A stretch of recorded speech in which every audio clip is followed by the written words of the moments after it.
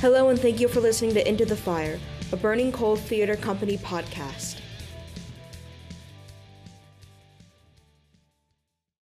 Hello and welcome to Into the Fire, the Burning Coal Theater Company podcast series. This is Nathalie Ray, the development director for Burning Coal, in for Jerome Davis to talk to Susan Gross about Ruby.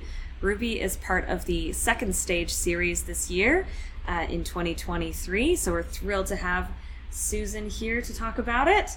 Welcome, Susan. How are you? Thank you so much. I'm doing great. Thanks for having me. Great. Yeah, Ruby is such a personal story, and so I'm really thrilled that we'll be able to dive deeper into that character and where this character comes from within yourself, right? Yeah. So tell us a little bit more about where you started. I know that you grew up in Virginia. So what was some of your first theatrical experience, and what gave you that acting bug that you just had to follow? Yeah, so I grew up in Roanoke, Virginia. I would say my parents took me to a play at the Barter Theater when I was, I don't know how old I was, but pretty young, probably like eight or something like that, 8 or 9 years old, and I loved. It was a play called, well, we all know it, 10 Little Indians, Agatha Christie, and I just thought, wow, this is amazing what people can do on the stage, and I would love to be a part of something like that someday. So I did, I took drama classes and basically in high school, also middle school. I was going to say when I was about 10 or 11 years old, I think I was in like the 6th grade. I had teachers who I had to do like a sketch from like a book report. They were like, oh, we had to read this book, and we could either What was the book? Do you remember? It was a book called Lizard Music. What? Don't ask me anything about the book. I don't remember anything about it. I do have a copy of it, though. I found it one day at like a used bookstore, and I was like, I'm going to keep a copy of this book because this set me on my journey, really. So my best friend and I did, like, we had to do either an essay or like a skit from the, like, write something from the book. And so my best friend and I decided to act out a scene from the book. And so we did that, and my teachers loved it, and they held me after school, and they were like, had to have like a private conversation with me, which was basically like, we think you're a very talented actor and you should pursue this as a career. So it was quite like a big thing for me as, 11 years old to be told that, Yeah, you're not in trouble. Yeah. You're just an actor. Exactly. Just accept who you are. Let's get on with it. That's fantastic. And then from there you went to college? Yeah, so I studied theater arts in college. I also studied literature, but yeah, I went to Roanoke College, and there I worked consistently with a director who was amazing. Her name's Dr. Lisa Warren. And we worked together pretty much 2 shows a season, I say, but 2 shows, I guess, a year. And it really opened my eyes to like how amazing theater could be, and all of these different playwrights that I had never heard of. And luckily one of them was a playwright called Christopher Durang. I ended up doing a show called Baby with the Bathwater at Roanoke College, and I just fell in love with this playwright. And so years later before I moved to New York, I moved to Boston to do theater there. And I was cast in a production of a Christopher Durang play called The Vietnamization of New Jersey. And the same director decided he wanted to do the show in New York. So this is kind of how I got to New York. So I lived in Boston for a few years, and then I basically, like, he was like, do you want to do the show in New York? And I said, 100%, like, let's do it. And this was at an off-Broadway Theater Row. This is how I got my equity card. I actually worked with the playwright, Christopher Durang, which was an amazing experience. Wow, yeah. Yeah, it just was like everything started happening. And, I ended up staying with like a friend on the Upper West Side. And I was like, this is my life now. It's amazing. And, but yeah, it was one of the greatest experiences because my first equity show was an off-Broadway show, and working with a very cool playwright. So yeah, that's fantastic. Is there anything about that experience with working with that playwright that feeds you now as you're doing this one-woman show? Yeah, because, I mean, Christopher Durang he's so remarkable. I feel like there are no other playwrights like him. Like, he's so funny, but he also, like, it can be quite wacky and out there, but then it just can kind of give you that gut punch sometimes, like, and brings you down to earth and shows you, like, I don't know, a side of humanity that, you know, you didn't realize was, like, in you, or I don't know what I'm trying to say, but, like, you know, it just really exposes that side of humanity that, sorry, I'm just feeling a little lost. Yeah, no, definitely. But, like, it resonates. It resonates. So much. Yeah.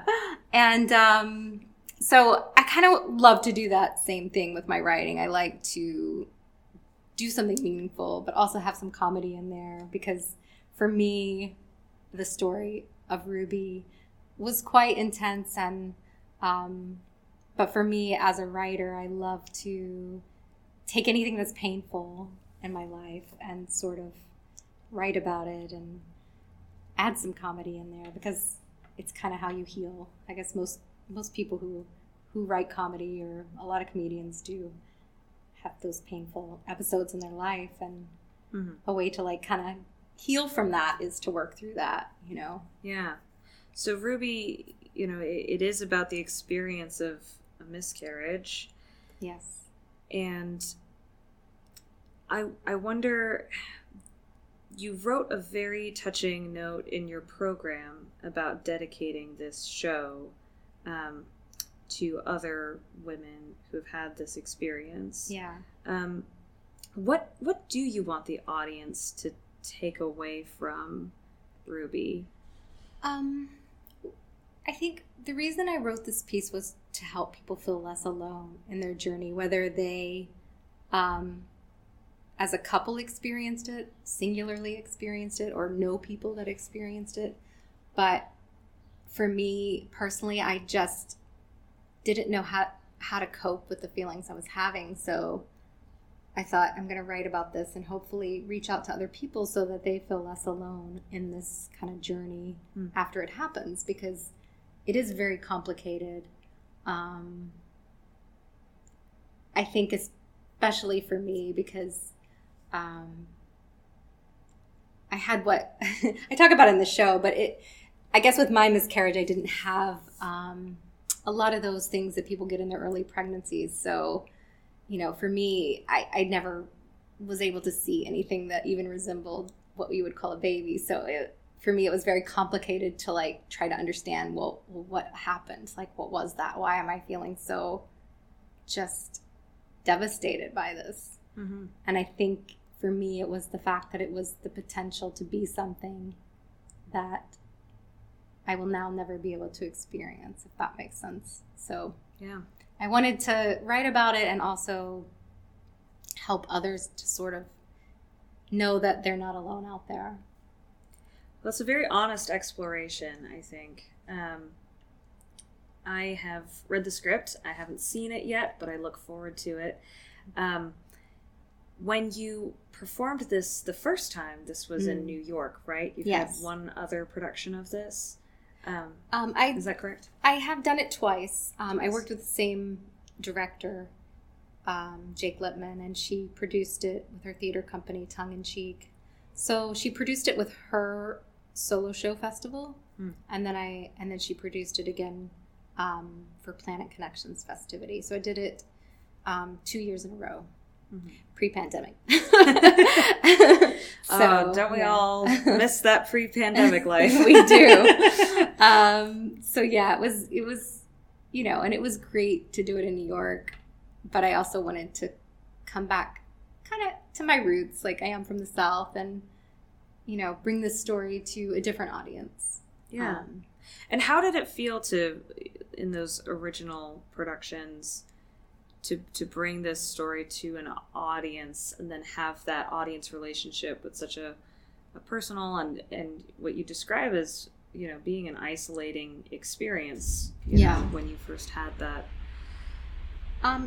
it was kind of amazing because I did get, audience members reach out to me to tell them, how grateful they were that I told this story or how it touched them or, and I even had some actors say, oh, I'd love to do a monologue from your play. And wow. I was like, so, I did feel like I did it a few times in New York, but I wanted to reach audiences again because I feel like it's still a story that needs to be told, and things have changed. Like, you do see news articles now where there are celebrities that talk about their miscarriages, which is quite, I think can be quite powerful because people understand, like, oh, even people who seem to have these perfect lives still experience this grief and this loss that you can't control, really. Yeah. So yeah, the loss of it is very powerful in the way that you write about it. And yet so much humor. I mean, really, very funny show. Yeah.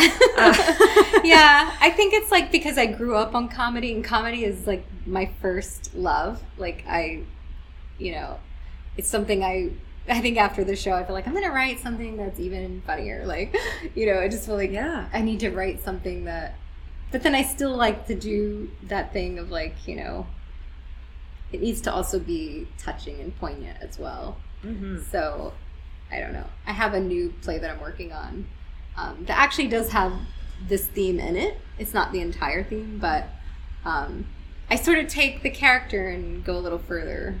Interesting. In this full-length play that I've written called Just Kids.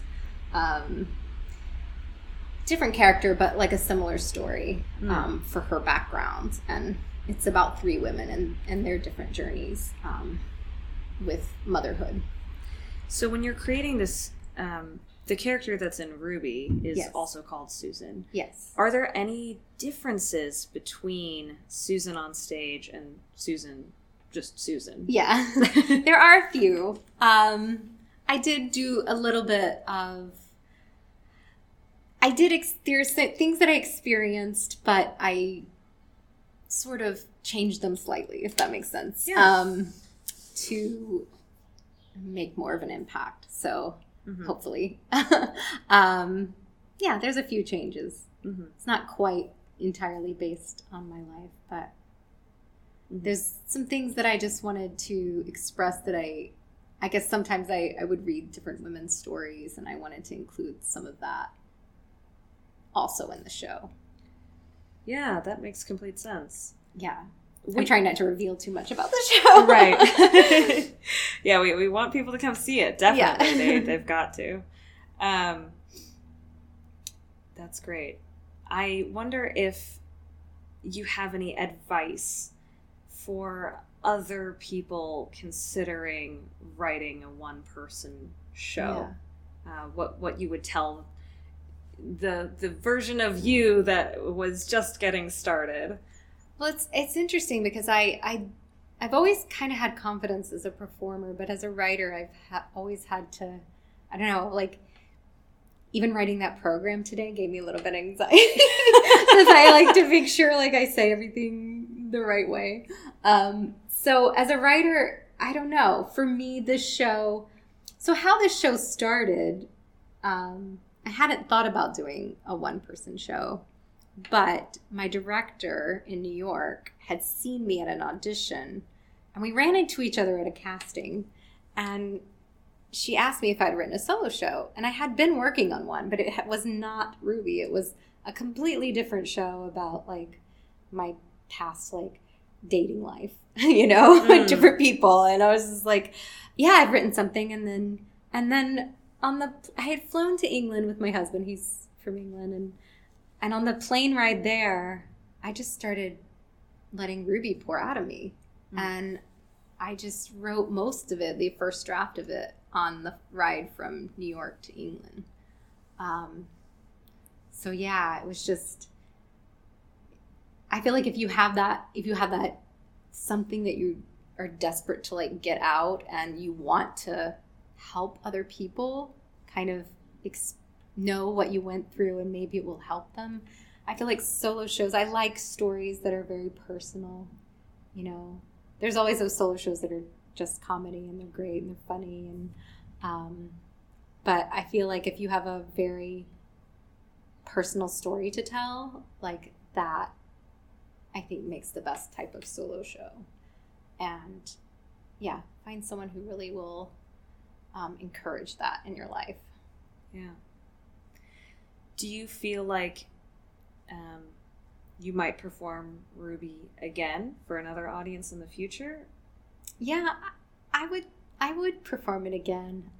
It is a very personal story, so I do have to go through a lot while performing it. And I hadn't performed it in a few years, so it has been quite emotional to revisit it. Mm-hmm. But it's actually a story I would love for another actor to perform sometime. Oh, so I would definitely be open to that, like seeing someone else perform the show. Even though it is my story, I think I love, as a writer, like, you know, seeing what other people come up with. And I don't know, I'm very open to that, so. Yeah, so if there are any very adventurous actors listening, that could be interesting for your future. Well, that's fantastic. Thank you so much, Susan, for your time. Of course. Thank you for having me. And everyone, please come check out Ruby as part of Burning Coal's second stage series. It opens this week. We're so thrilled to have her here. Thank you. Thank you. And thank you all for listening. Thank you for listening. This Burning Coal production is sponsored by The Classical Station. Listen at 89.7 FM or online at theclassicalstation.org. Show dates for Ruby are June 7th, 8th, 10th, 17th, and 18th. Tickets can be found at burningcoal.org/secondstage or can be reserved by calling us at 919-834-4001. Hope to see you there.